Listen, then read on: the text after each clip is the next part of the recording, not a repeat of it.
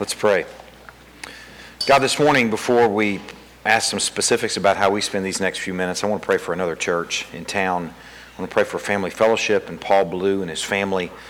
Lord, I'm thankful for the friends that I have at Family Fellowship, the many years, decades of ministry that you have consistently provided this community through Family Fellowship. I want to pray for Paul first. I'm praying, first of all, for his worship, Lord, that he is stretched and challenged in his studies. I pray that he is relentlessly pursuing you and seeking your face and understanding your ways and your work, and that is sustaining him, first of all, in his marriage, that would be something that he finds a clear and daily connection to as he loves his wife as Christ loves the church. Lord, I pray that their marriage would be, first of all, a beautiful picture of the gospel to their kids, but then also to their church, that it would be a wellspring in some ways of ministry to the people at Family Fellowship as he enjoys you. Lord, I'm thankful for, again, for their ministry there. I pray that as we serve alongside folks at Family Fellowship and in our workplaces or in our community as neighbors and as friends, that we can cheer for them and we can want and hope for great things through the ministry of Family Fellowship. And we are thankful for having the chance to lift them up this morning. Lord, as far as how we spend these next few minutes, I pray for your guidance, your word, through your word, and that the Holy Spirit will work this morning in a way that would build identity, that would make for more faithful place holding. I'm thankful at the beginning of this sermon for the peace that you've given me about this message. Lord, I pray that we will be faithful in hearing it. And I pray that the Holy Spirit will work that. We turn this time over to you as an offering. We're thankful for your word and your Holy Spirit. In Christ's name we pray. Amen. Turn to Isaiah chapter 1, please.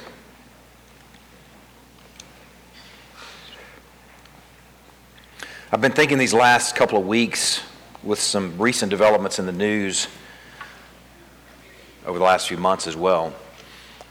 I'm 47 years old, and I don't know that in 47 years I ever remember a time where sin has been so condoned and celebrated as it is right now in our context.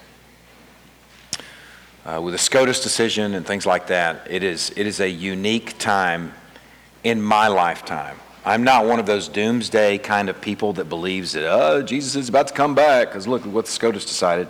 I'm not a doomsday kind of guy. We've been living in the end times since Christ ascended into the heavens. Okay, so that I'm not one of those kind of guys. And at any period in different civilizations, Christians have faced severe persecution and severe darkness. But in the last 47 years, I'm just talking in my little snapshot of my life, at least when I've been paying attention. I can't say for all 47 years I've been paying attention, but in the last 47 years, I don't know when sin has been so celebrated. I also don't know in the last 47 years, at least that I've been aware of Christians facing persecution as I have in these last few years. Just in the last few months, we think about a shooting in Charleston in a church. Just in the last couple of weeks, a shooting in Oregon, where if you're a Christian, I'm going to shoot you in the head. And then also in the news these last couple of weeks, I don't know if I hope that you are attentive to things like this. 12 Syrian aid workers were martyred for their faith in Syria. I've really wrestled with how much detail to share there, and I'm going to play conservative because there's some little bitty ones in here with us, and I want parents to be able to use discretion in what they share with their children. But I will say this, it involved a 12-year-old boy and his dad watching on as some severe, heartbreaking, unspeakable things happen, not only to the 12-year-old, but to all of them, because they're Christians. What I've been settled, or what's settled me, I guess, what's made me feel peaceful about a sermon like this is that I just can't help but believe that these 12 missionaries, a 12-year-old and 11 adults, I can't help but believe that they had been equipped and sustained and prepared for that hour with something substantial. I just don't think God has a special plan for your life and you're a special little snowflake is going to sustain you in a moment like that. I don't think that God wants you to be happy and healthy is going to sustain you in a moment like that, where it's going to cost you your life if you don't renounce faith in Christ.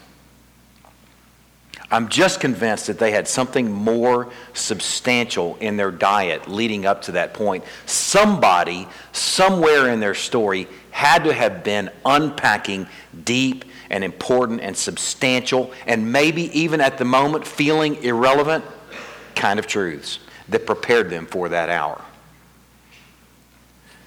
So Lord's given me a peace about this morning because I guess I've landed on the thought that this morning is a martyr equipping sermon. It may not make for a better husband, better wife, better parent, better kid, better workmate, better neighbor. It may not. Better steward. It may. But I suspect the place where we're going, like we're going this morning, will help you see that you're part of a big story that God's been working out over thousands of years. And will give you some deep roots so that if you face a dark night of the soul, or you face a trial that it's even remotely challenging, that you can be faithful and stay the course. It's a martyr equipping sermon, whether you're ever martyred or not. I think it's also an identity shaping sermon, and hopefully will make for more faithful placeholding, whether the next 47 years gets darker or whether it's a time of peace. We don't know. It's a God's business. But we can hope and pray for faithful placeholding, whether it's peaceful and good or dark and difficult. This morning we're going to be in Isaiah chapter 1, verses 21 through 31. I'd like to read it in full, and then we'll consider a little context, and then we'll climb right into it. How the faithful city has become a whore. She who was full of justice, righteousness lodged in her, but now murderers. Your silver has become dross, your best wine mixed with water. Your princes are rebels and companions of thieves. Everyone loves a bribe and runs after gifts. They do not bring justice to the fatherless, and the widow's cause does not come to them. Therefore the Lord declares, the Lord of hosts, the mighty one of Israel, I will get relief from my enemies and avenge myself on my foes. I will turn my hand against you and will smelt away your dross as with lye and remove all your alloy. And I will restore your judges as at the first and your counselors as at the beginning. Afterward you shall be called the city of righteousness, the faithful city. Zion shall be redeemed by justice, and those in her who repent by righteousness. But rebels and sinners shall be broken together, and those who forsake the Lord shall be consumed. For they shall be ashamed of the oaks that you desired, and you shall blush for the gardens that you have chosen. For you shall be like an oak whose leaf withers, and like a garden without water. And the strong shall become tender, and his work a spark. And both of them shall burn together with none to quench them. Just some brief context. Isaiah was a prophet preaching to Judah especially, primarily. But this 66 long chapter is really a 66 long vision that he had over the course of his 40-year ministry. And it had application not only for Judah, but also for Israel to the north. The kingdoms are split at this point. Judah's in the south. Israel is in the north. It had application for the surrounding world at the time. And beautifully, thankfully, it has application for us at this point, 2,800 years later. It stretches into our time and even stretches on ahead to the end of the age when Christ returns. It's a big book and has lots of application. Chronologically, we can place Isaiah in an important place, and I want you to pay attention to where I'm placing him, 250 years or so after King David. Don't you think of King David as a bookend? And then the other bookend being King Jesus, about 750 years, 700 to 750 years after Isaiah. So the bookends for Isaiah this morning are King David and King Jesus. King David, 250 years beforehand. King Jesus, 750 years later. The first 5 chapters of this book are really challenging 5 chapters. They're sort of like a preface to the book. We've spent the last 3 weeks there. This is our 4th installment here in these first 5 chapters. In some ways, they're like an aerial view of his 40-year ministry to Judah, especially, to declining Judah, I should say, as they're on their way into the Babylonian exile. The last few weeks, as sort of to help us visualize what's taking place here, we've considered this to be almost like a courtroom where God is father but also judge. Isaiah has served in some ways as a prosecuting attorney, and Israel, the guilty, sits in the courtroom wearing orange. If you haven't listened to the last 3 installments in Isaiah, I really, really, really urge you to do so. This, in some ways, is a building block sort of book. You have to, each of these sermons in some ways are interconnected and interdependent on the other. And honestly, for the sake of my own sanity, I need to know that our people are working hard at missing those Sundays that they are capturing those Sundays that they miss.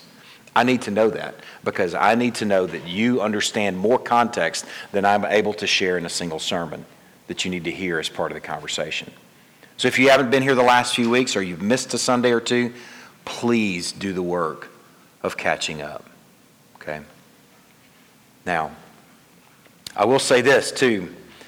I try very, very, very hard, before I continue, I want to share this. I try very, very hard at making the truth clear and plain, but some of that clarity is dependent on previous installments. That's why I'm taking time out of this sermon to say, please go back and listen. I need to know for my sanity that you're doing that. Let's take our time and unpack this passage, beginning in verse 21. How the faithful city has become a whore, she who was full of justice. Righteousness lodged in her, but now murderers. Isaiah here takes this people back to a time when Jerusalem is the faithful city that he speaks of. He uses the term Zion and Jerusalem interchangeably. And here he's using an image of this city being the wife, and he calls her a whore here. Don't miss the word. Parents, I'll let you take care of sorting that out at home. He calls the faithful city, the previously faithful city, now a whore that's full of murderers. The city and the people he's considering and addressing them like they are a cheating wife. This isn't a new concept in that time. And in fact, there was a contemporary of Isaiah, a man named Hosea, whose book starts out almost identically to Isaiah's, with the same reign of kings in the same order over the same period. He was clearly a contemporary of Isaiah.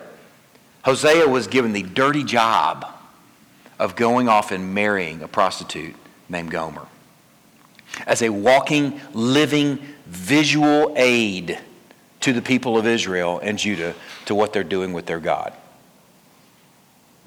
It's a very profound teaching, and it's one that frankly was underdeveloped for most of my life growing up, but we've considered it a few Sundays over the course of our time here. The first time we ever considered it was on Mother's Day, which much to my chagrin, the whoredom of God's people was Mother's Day a few years ago.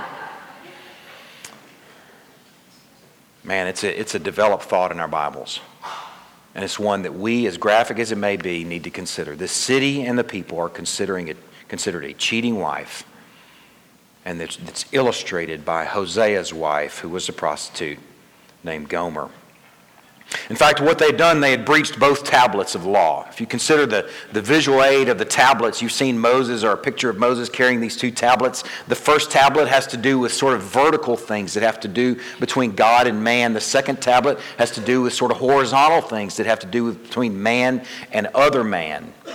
And both tablets are breached here where they're being accused of whoredom in the vertical direction where he says, have no other gods before me, where they've got plenty. Underneath every green tree, they've been beckoned to worship many foreign gods. And then the second one, the first on the second tablet would be, thou shalt not murder. And he's saying, you are now murderers. In some ways, taking the top of both of the tablets, in some ways, he's developing the image that you have taken all of my law and trashed my law, a breach of both tablets starting at the top of each. Yet at one time, they had been considered faithful and just. It's important to connect to the time. I'm not going to have you turn there this morning. I am going to have you turn a few places, just 2 other places this morning, but I want to be efficient, not for my sake, but for your sake, in using your turning energy when you need it. I'm going to take you to a passage in 2 Samuel chapter 5, beginning in verse 4, at a time when they had been faithful and just. David was 30 years old when he began to reign, and he reigned for 40 years. At Hebron, he reigned over Judah 7 years and 6 months, and at Jerusalem, he reigned over all Israel and Judah 33 years. Now, here's how that went down, or here's how at least the beginning reign in Jerusalem took place. And the king and his men went to Jerusalem against the Jebusites. The Jebusites were some of the Canaanites that were still living in Jerusalem. They hadn't been removed from Jerusalem by Joshua and the armies as they did the conquest of the land. The Jebusites were still inhabiting Jerusalem. And they said to David, "You will not come in here, but the blind and the lame will ward you off," thinking, David cannot come in here. They're basically saying to David, hey, we're going to put our blind and our lame up here defending ourselves against you, the likes of you, because that's all it's going to take is our blind and our lame folks, because you're not coming up in here, up in Jerusalem. Well, nevertheless, it says, David took the stronghold of Zion, that is the city of David. And David said on that day, whoever would strike the Jebusites, let him get up the water shaft to attack, you could put in quotations, the lame and the blind who are hated by David's soul. He's not talking about real lame and blind people. He's talking about the Jebusites. Therefore it said, the blind and the lame shall not come into the house. And David lived in the stronghold and called it the city of David. And David built the city all around from the Millo upward. And David became greater and greater, for the Lord, the God of hosts, was with him. That's an important time. The establishment of his reign in Jerusalem that continued on for 33 years.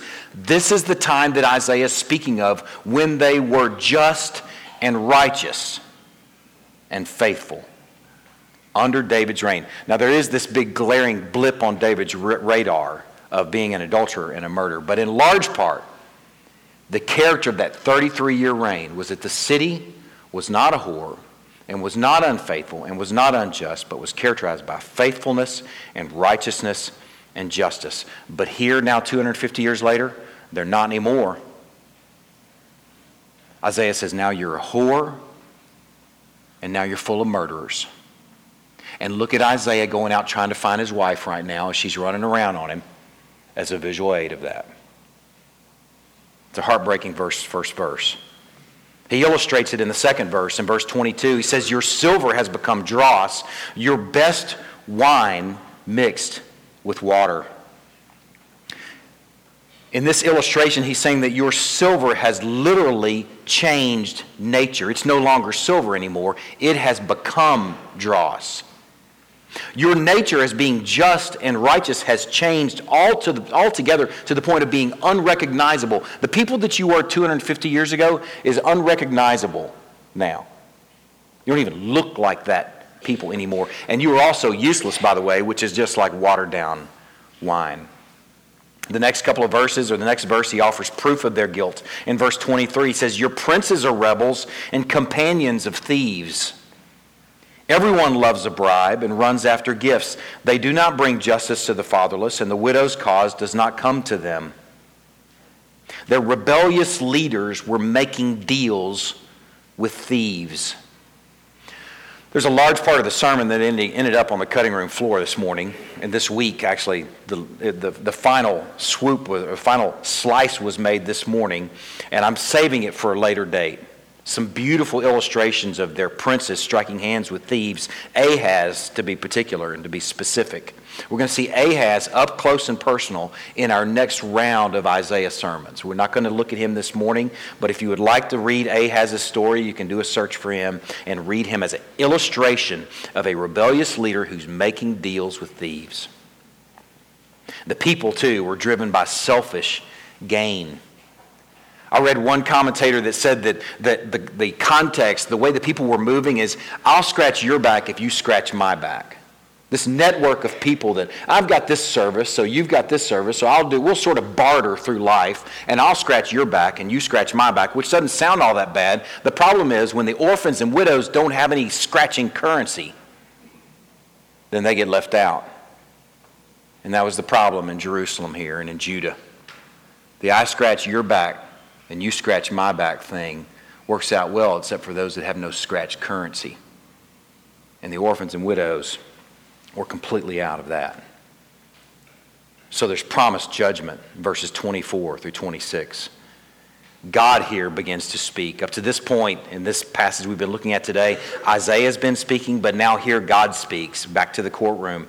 Therefore the Lord declares, the Lord of hosts, the mighty one of Israel, I will get relief from my enemies and avenge myself on my foes. I will turn my hand against you and will smelt away your dross as with lye and remove all your alloy. I will restore your judges as at the first and your counselors as at the beginning. Afterward you shall be called a city of righteousness, the faithful city. Here this passage begins to take a turn, and a surprising turn at that. Up to this point, I'm beginning to think that this people, he's going to call this a wash, and he's going to annihilate everyone. So the true king here begins to speak. He's going to reconcile what's out of order. He's going to straighten what's crooked, and he's going to work vengeance against his enemies and his foes. And he's not talking about Jebusites or Canaanites or Hittites or Philistines at this point. He's now calling his children that he called earlier in the chapter his children, his enemies and his foes. Man, this city is in bad shape. Judah is in bad shape. Unrecognizable compared to their former nature. He calls them now his enemies and his foes. It sounds to me like so far they're done.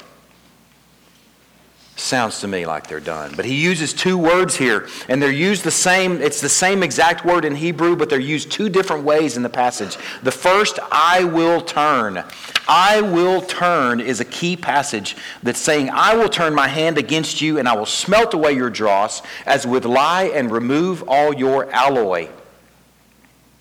He will change their very nature back into what it once was. He's not going to destroy it. He's going to purify it. That's got to be good news. If you can imagine yourself being an Israelite living during this time, actually hearing this message, saying, okay, that's good news. Isaiah must have thought, that's good news, that it's a purification plan instead of an annihilation plan.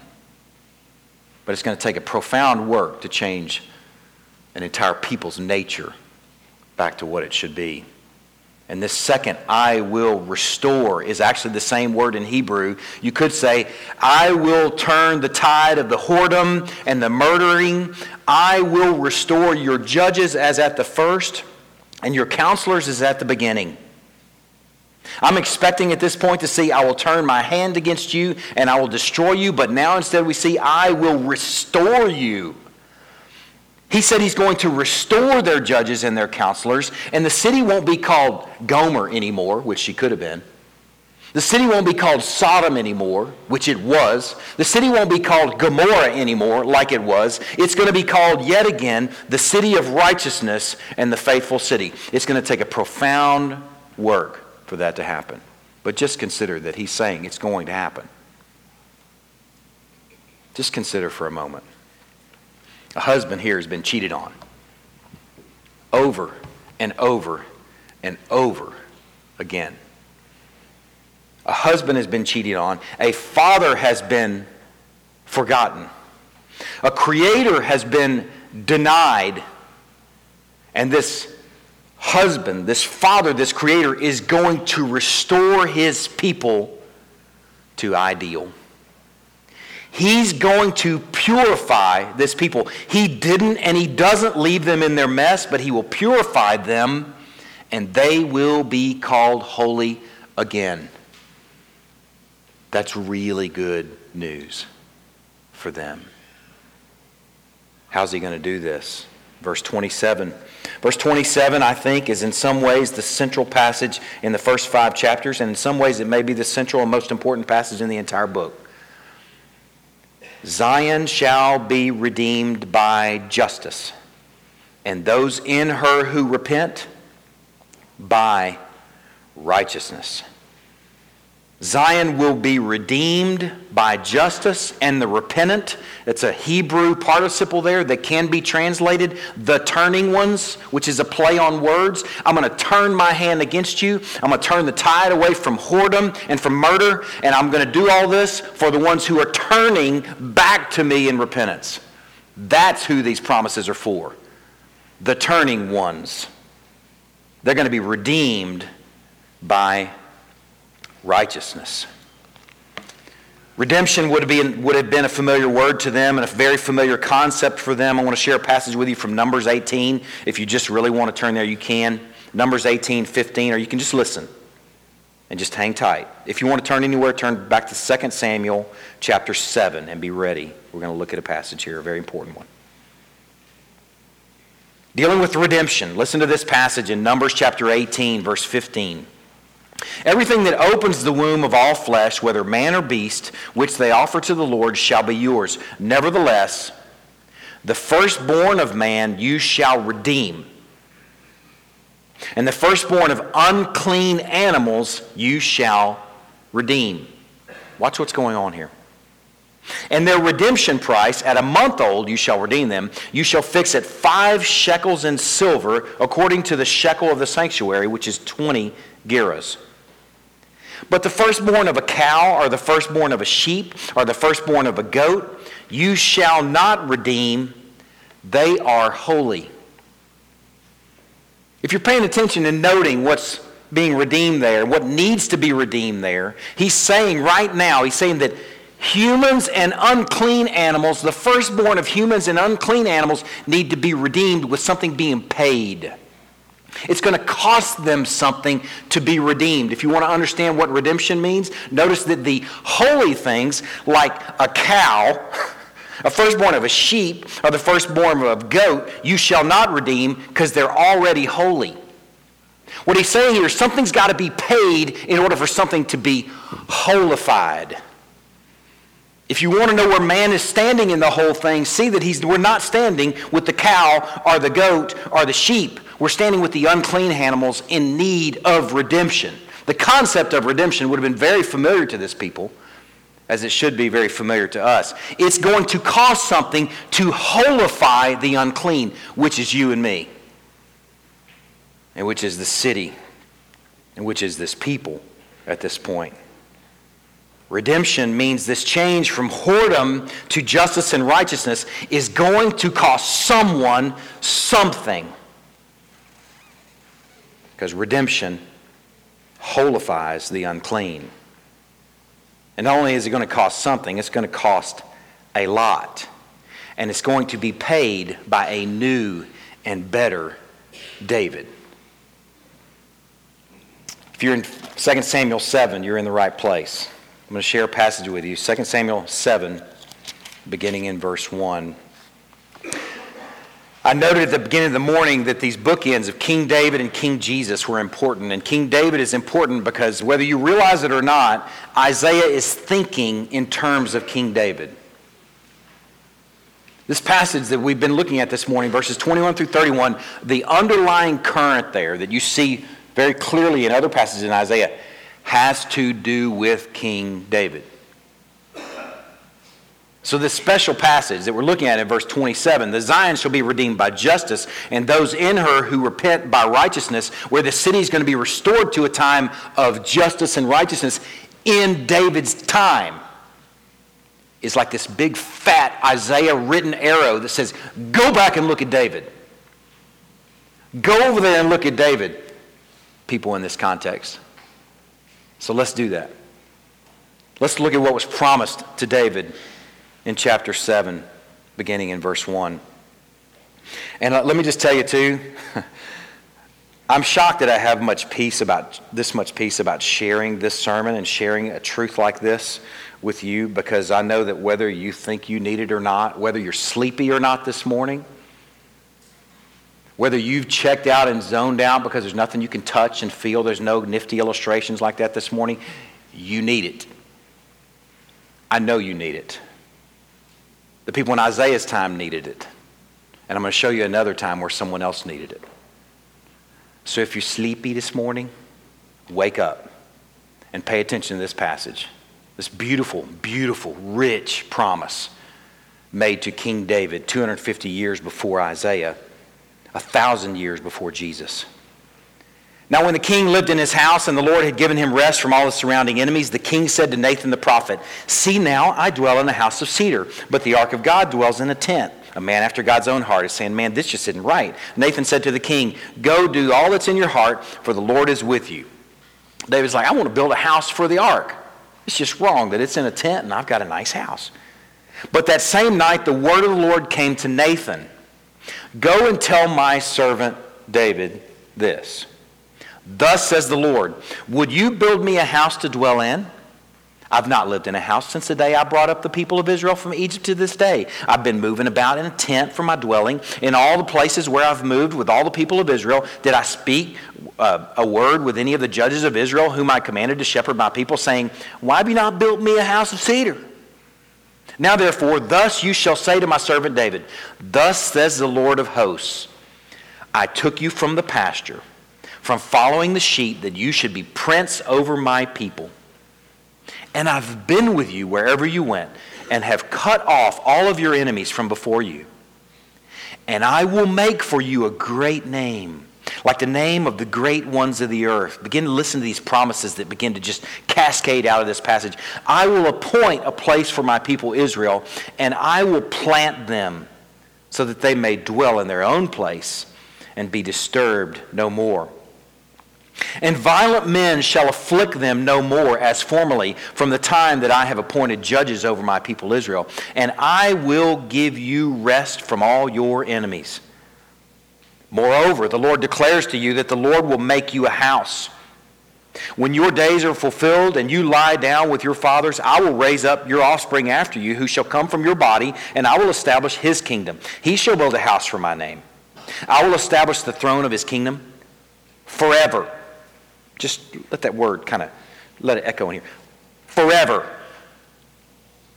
I will be to him a father, and he shall be to me a son. When he commits iniquity, I will discipline him with the rod of men, with the stripes of the son of men. But my steadfast love will not depart from him, as I took it from Saul, whom I put away from before you.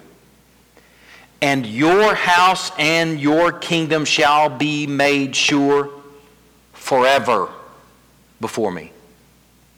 This is the promise made to David. Your throne shall be established forever. God made some massive, massive promises to David. And Isaiah is clearly thinking about David and these promises as he's speaking in this, as he's writing in this passage here in chapter 2. But go back to Isaiah if you'd like to. You don't have to, or you can listen. Isaiah chapter 11, listen to this passage that has to do with the justice and righteousness that a promised Davidic king would bring. Isaiah chapter 11, verse 1, this is martyr-equipping truth right here. There shall come forth a shoot from the stump of Jesse, and a branch from his roots shall bear fruit, and the Spirit of the Lord shall rest upon him, the Spirit of wisdom and understanding, the Spirit of counsel and might, the Spirit of knowledge and the fear of the Lord, and his delight shall be in the fear of the Lord. He shall not judge by what his eyes see. There will be no I scratch your back and you scratch mine in his justice. He'll not decide disputes by what his ears hear, but with righteousness he will judge the poor. That's good news for the orphan and widow right there that had no scratch currency. With righteousness he shall judge the poor and decide with equity for the meek of the earth. And he shall strike the earth with the rod of his mouth, with the breath of his lips he shall kill the wicked.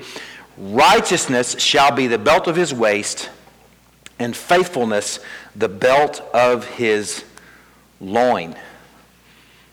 Man, this is a recurring theme through the book of Isaiah. Isaiah, as he's trying to prepare a people for imminent exile if they don't repent, is taking them to the promise that God made to David of a righteous king. and an eternal, forever reign. His appeal to repentance and his appeal to endurance is, remember the promise made to David?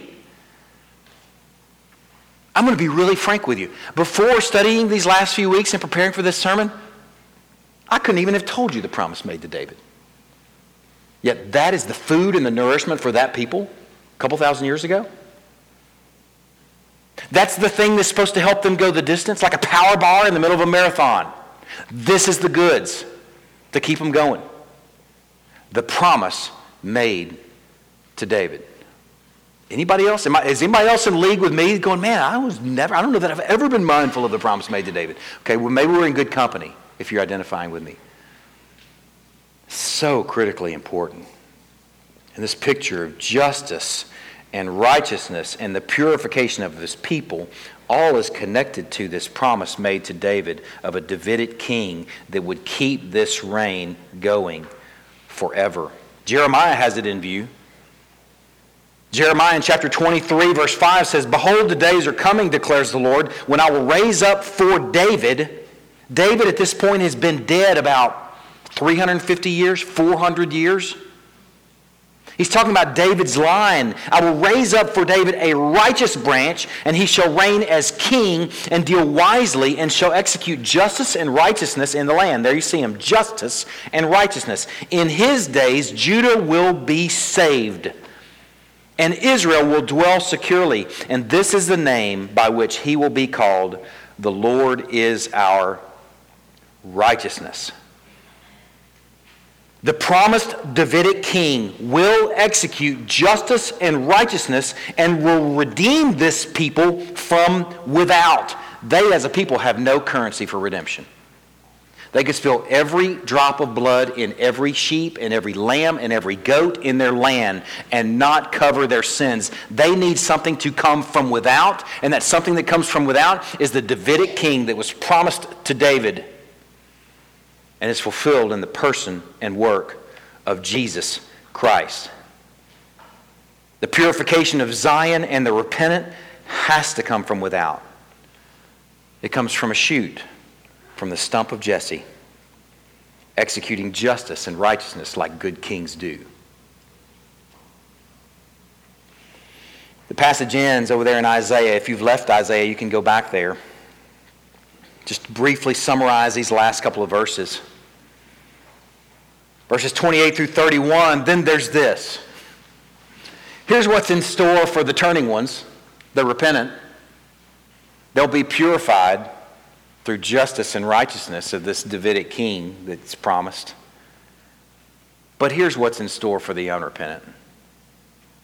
"But rebels and sinners shall be broken together, and those who forsake the Lord shall be consumed.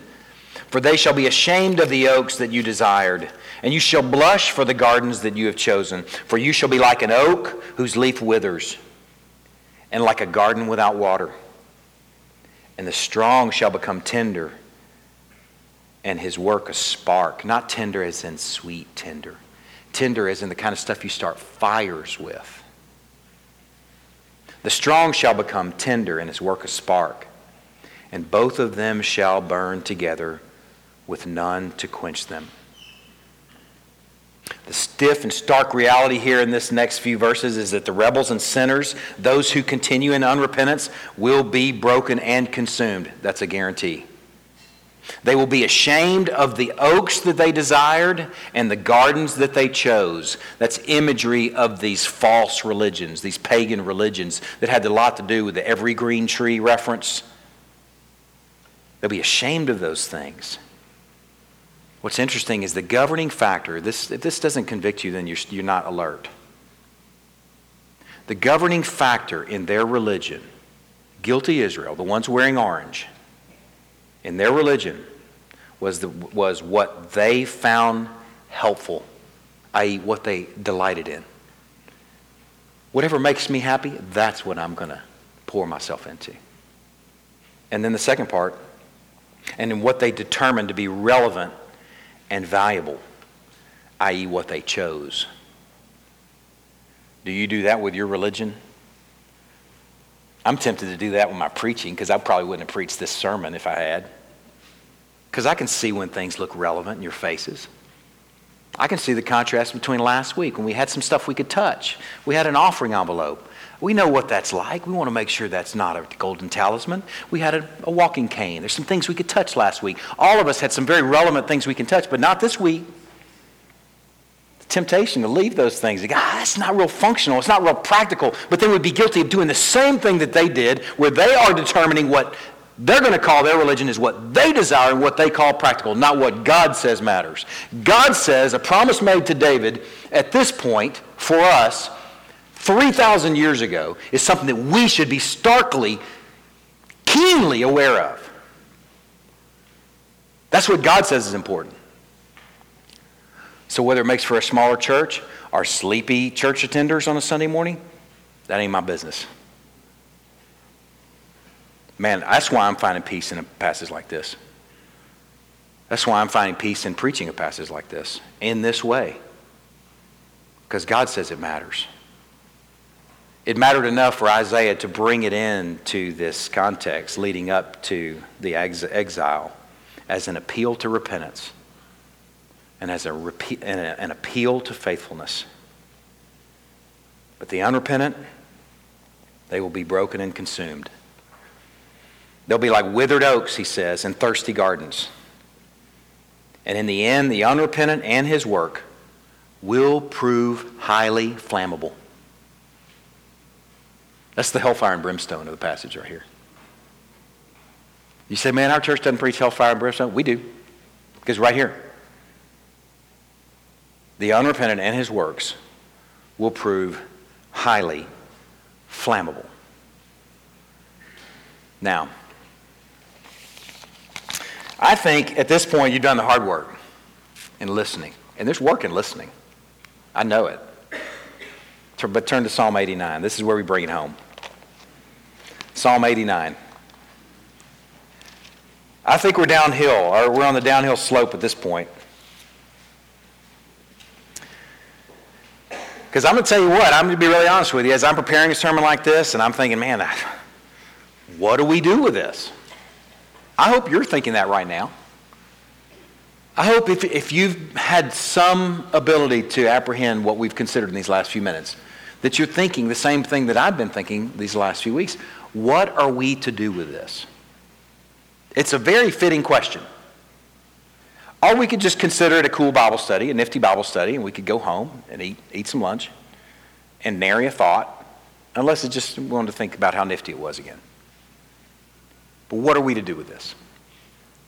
I think Psalm 89 is a guide. In fact, I think there is a guide, a human guide, showing us what to do with this in Psalm 89. His name is Ethan. We have a couple of Ethans in here. There's an Ethan over here and an Ethan back there. I talked to one of the Ethans this morning. I said, hey, there's another Ethan over here, and they're both named Ethan Daniel. That's kind of crazy. Well, this is Ethan the Ezrahite. Now that I'm embarrassed two Ethans. This is Ethan the Ezrahite. Ethan the Ezrahite was likely a contemporary of David. Okay? He's writing this psalm likely having to do with something in his context. We don't know exactly what he's writing about in his context, but like the word that is living and speaks to every age, as he's writing it, in some ways it's prophetic. The psalm actually, well, I'm going to save the good part. I'm going to save the explanation for as we go. I just want you to meet Ethan first. Ethan the Ezrahite. We're going to see what this guy does with these truths about this promise made to David. We're going to see if he's got anything for it. You know what's cool, too, about this psalm is it says at the beginning of the psalm it's a maskil of Ethan the Ezrahite. A maskil is a teaching psalm. It's not something that you just sing because it's nifty and has a good beat. It's something that you're actually teaching the people as they sing it. They're reminding themselves of something. They're equipping themselves with something. God is going to use this psalm to prepare them for something and equip them with something. So that's what he's going to do with us this morning. Ethan the Ezrahite is going to do some teaching here in these next few minutes through his psalm. What we do with the truth like David being promised an eternal kingdom of justice and righteousness. Okay, so let's look at it. Beginning in verse 1. We're just going to read big chunks of it. Remember, we're on the downhill slope, so hang in there. We're going to see what he does with the promise of an everlasting reign over a just and righteous, in this case, purified people. Beginning in verse 1. A maskil of Ethan the Ezrahite. I will sing of the steadfast love of the Lord forever. With my mouth I will make known your faithfulness to all generations. For I said steadfast love will be built up forever. In the heavens you will establish your faithfulness. You've said, I have made a covenant with my chosen one. I've sworn to David my servant, I will establish your offspring forever and build your throne for all generations. A cool promise to the offspring and to the throne, or regarding the offspring and regarding the throne. Let the heavens praise your wonders, O Lord, your faithfulness in the assembly of the holy ones. For who in the skies can be compared to the Lord? It's a pretty cool psalm. This is really celebrating. Just really enjoy celebrating with me and just thinking about all that's said here. For who in the skies can be compared to the Lord? Who among the heavenly beings is like the Lord? A God greatly to be feared in the council of the holy ones, and awesome above all who are around him. O Lord God of hosts, who is mighty as you are, O Lord, with your faithfulness all around you? You rule the raging of the sea when its waves rise. You still them. You crushed Rahab like a carcass. You scattered your enemies with your mighty arm. The heavens are yours. The earth also is yours. The world and all that's in it. You've founded them. The north and the south, you've created them. Tabor and Hermon joyously praise your name. You have a mighty arm, strong as your hand. High your right hand. Righteousness and justice are the foundation of your throne. Steadfast love and faithfulness go before you. Blessed are the people who know the festal shout, who walk, O Lord, in the light of your face, who exult in your name all the day, and in your righteousness are exalted. For you are the glory of their strength. By your favor our horn is exalted. For our shield belongs to the Lord, our King, to the Holy One of Israel. Of old you spoke in a vision to your godly one. This is all about David. I have granted help to one who is mighty. I have exalted one chosen from the people. I have found David my servant. With my holy oil I have anointed him, so that my hand shall be established with him. My arm also shall strengthen him. The enemy shall not outwit him. The wicked shall not humble him. I will crush his foes from before him and strike down those who hate him. My faithfulness and my steadfast love shall be with him, and in my name shall his horn be exalted. I will set his hand on the sea and his right hand on the rivers. He shall cry to me, you are my Father, my God, and the rock of my salvation. And I will make him the firstborn, the highest of the kings of the earth. My steadfast love I will keep for him forever, and my covenant will stand firm for him. I will establish his offspring forever, and his throne as the days of the heavens. This is like a song version of the promises that were made to David over there in 2 Samuel. And it's beautiful. If you really take it in and you consider each of these movements of these promises of an everlasting reign and of a people that continue, those things that we stop down for a minute, and the offspring forever and a throne for all generations. It's like a song version of that. It's really pretty. Let's continue reading and see what happens. Verse 30.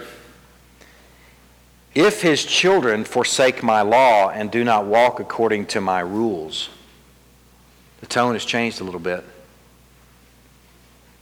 If his people forsake my law and do not walk according to my rules, if they violate my statutes and do not keep my commandments, then I will punish their transgression with the rod and their iniquity with stripes. But I will not remove from him my steadfast love or be false to my faithfulness. If he's wayward, I will make the crooked straight. I will deal with my enemies and foes, but I will not remove him from my steadfast love or be false to my faithfulness. I will not violate my covenant or alter the word that went forth from my lips. Once for all, I've sworn by my holiness, I will not lie to David. His offspring shall endure forever. His throne as long as the sun before me. Like the moon, it shall be established forever. A faithful witness in the skies. Man, those passages right there, it just sounds like Ethan is just really enjoying God's faithfulness. If, hypothetically speaking, if the people became wayward, right? If just imagine a scenario where they might actually start whoring with all the neighbors. If we could just kind of imagine, that they might actually be wayward and might turn their face from him and might actually forget their father and might whore against their husband. Just imagine hypothetically that God says, even if they do that, I'm not going to bail on them because I'm not going to be unfaithful to my faithfulness. I've made a promise to David. So despite what this people might do, hypothetically, it's good to hear that God won't bail on them. Let's continue into the next verse. But now you have cast off and rejected. You are full of wrath against your anointed.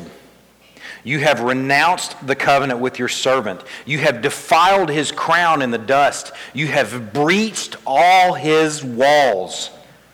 You have laid his strongholds in ruins. Just envision Jerusalem just destroyed. All who pass by plunder him. He's become the scorn of his neighbors. You've exalted the right hand of his foes. You've made all his enemies rejoice. You have also turned back the edge of his sword, and you've not made him stand in battle. You've made his splendor to cease and cast his throne to the ground. You've cut short the days of his youth. You have covered him with shame. What's interesting about this psalm is it's written as part of a group of psalms that are called the exilic psalms. These are likely the psalms that the exiles in Babylon or in Assyria were singing as they sat and wept together by the rivers of Babylon, having been ripped from their homes, their sons turned into eunuchs in the king's court. This is actually the psalm that they're singing among a few others. Whenever Ethan wrote it, little did he know it would be food. It'd be the power bar for the exiles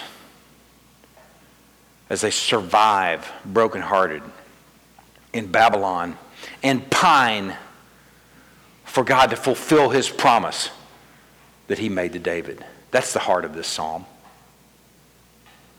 You want to read this psalm in context? Man, it's got some really cool and exciting and wonderful things in the beginning. But then it gets real honest. Wait a second, God. You made all these promises, and you also made promises of how it would go if we were to forsake you. And here it looks like we're walking in the consequences of that. It's like this is a song version of what Isaiah said was going to happen if they weren't repentant. Ethan the Ezrahite put it to music. It may have been written during David's time, but it was sung the loudest during the exile while they wept by the rivers of Babylon. Let's close out this passage beginning in verse 46. The sad song of an exile. How long, O Lord, will you hide yourself forever? How long will your wrath burn like fire? Remember how short my time is. For what vanity you have created all the children of man. What man can live and never see death? Who can deliver his soul from the power of Sheol? I wrote in my little margin there, the shoot from the stump of Jesse can. Lord, where is your steadfast love of old, which by your faithfulness you swore to David? Remember, O Lord, how your servants are mocked, how I bear in my heart the insults of all the many nations with which your enemies mock, O Lord, with which they mock the footsteps of your anointed. Blessed be the Lord forever. Amen and amen. What an honest psalm. Man, I like Ethan. He just basically says, God, where are you? Where did you go? You made some big promises. Where did you go? I can't but help but imagine that 12 Syrians wondered the same thing just a few weeks ago as they were martyred and tortured first. Where did you go? The last half of this psalm has been described as Hebrew sobs. Hebrew sobs, strained to the point of breaking. All that Ethan had to hold on to was God's promise to David. That's all he had to hold on to, was God's promise to David that he would reign, or his line would reign forever. That Zion would be a city on a hill, just and righteous, yet again. And that God would redeem and purify his people. 11 Christian adults and one Christian 12-year-old must have held on to something like that. That's substantial.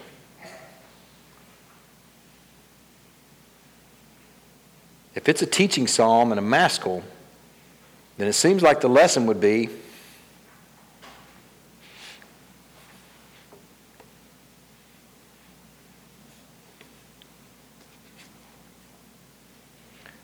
to hold fast to the promises of God in exile. Not when it comes, not if it comes, but when it comes. When you face a dark night of the soul, when you're hurting and broken, think of all the stuff that we reach for. Think of all the stuff that we make a beeline for when we're hurting, or we're in the dark night of the soul. Think of all the stuff that we medicate with. What Ethan is medicating with, Ethan the Ezrahite, he's medicating with the promises of God. It's all I got right now. God promised something to my father David, so I'm going to hang in there. If it's a teaching psalm, man, there's something to learn there. Ethan was hurting, but he held fast to promises yet to be fulfilled. We have the fulfillment of those promises to hold fast to. For him, it was just a shadow. We have the substance. Man, we have the real, the complete story. We know that, in fact, from David's line, from Jesse's stump came a shoot. A suffering servant who was born a virgin, who lived and died sinless. We know that. Ethan just had a little bitty glimpse. We've got a big, big picture, a big true story. We know that he lived and died sinless. He left a tomb vacant after dying our death, and that he now reigns and rules forever. That'll equip some martyrs right there.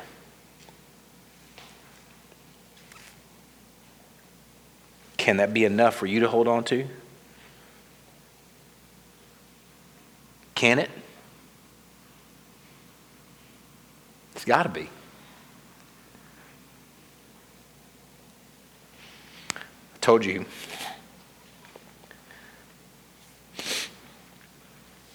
I told you I had faith that this was an identity-building sermon, equipping you to be a faithful placeholder. You shouldn't walk away convicted this week. I heard from a number of folks last week. They felt really convicted, and that's okay. There's nothing wrong. Some sermons leave you. They should leave you just convicted. You shouldn't walk away convicted from this sermon.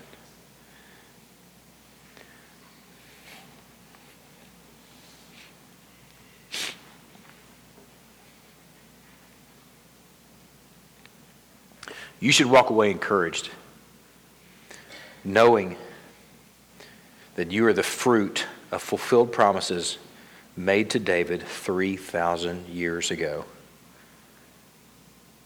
You are purified by justice and righteousness. You are citizens of Zion, and your and our King lives forever. Let's pray.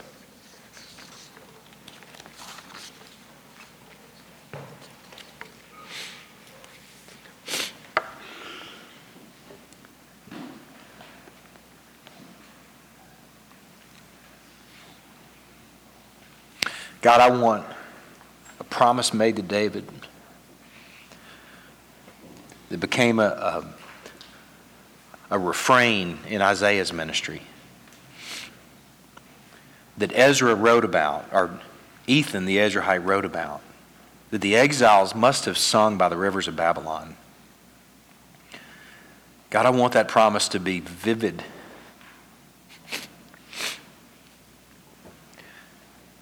I want it to be so vivid for me, for my family, for this people,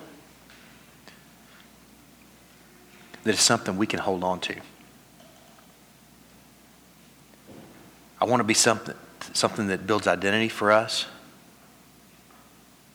something that you use in our lives to be faithful placeholders, whatever these next 47 may hold. God, this morning,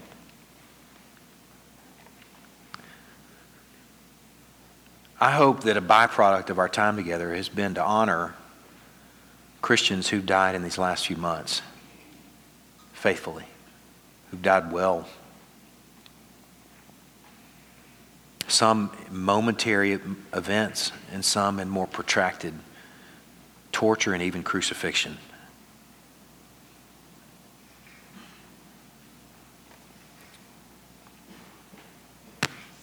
I pray for a sobriety as a result of our times and truth like this. I pray for sobriety that you will use to galvanize us to faithfulness. We are thankful, Lord. We trust you. In Christ's name we pray. Amen. We're going to distribute our elements here in a moment, but I just want to just just kind of give you this vision, this visual of that courtroom again. What you realize from this sermon, from these passages, verse 27, this justice and righteousness from without, that redemption only comes from without. Jerusalem couldn't muster justice and righteousness, not enough. They were sick from head to toe, it says earlier in the chapter. It only comes from without, and only the repentant can receive it. Only the repentant can receive it.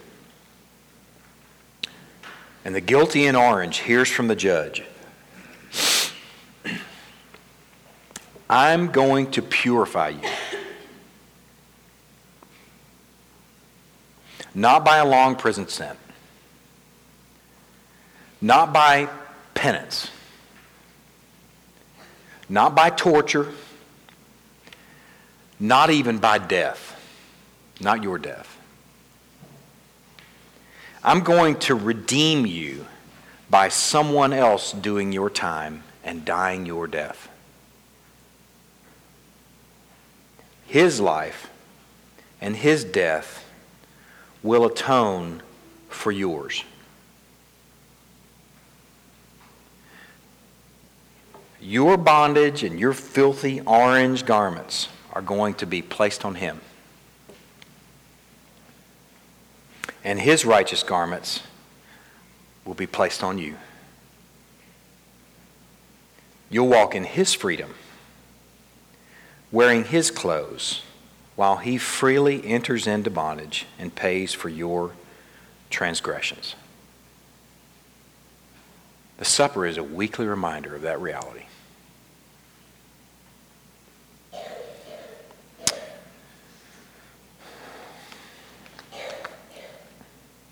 I need this reminder every single week because I forget what's really important sometimes. Let's distribute the elements and enjoy him in faith.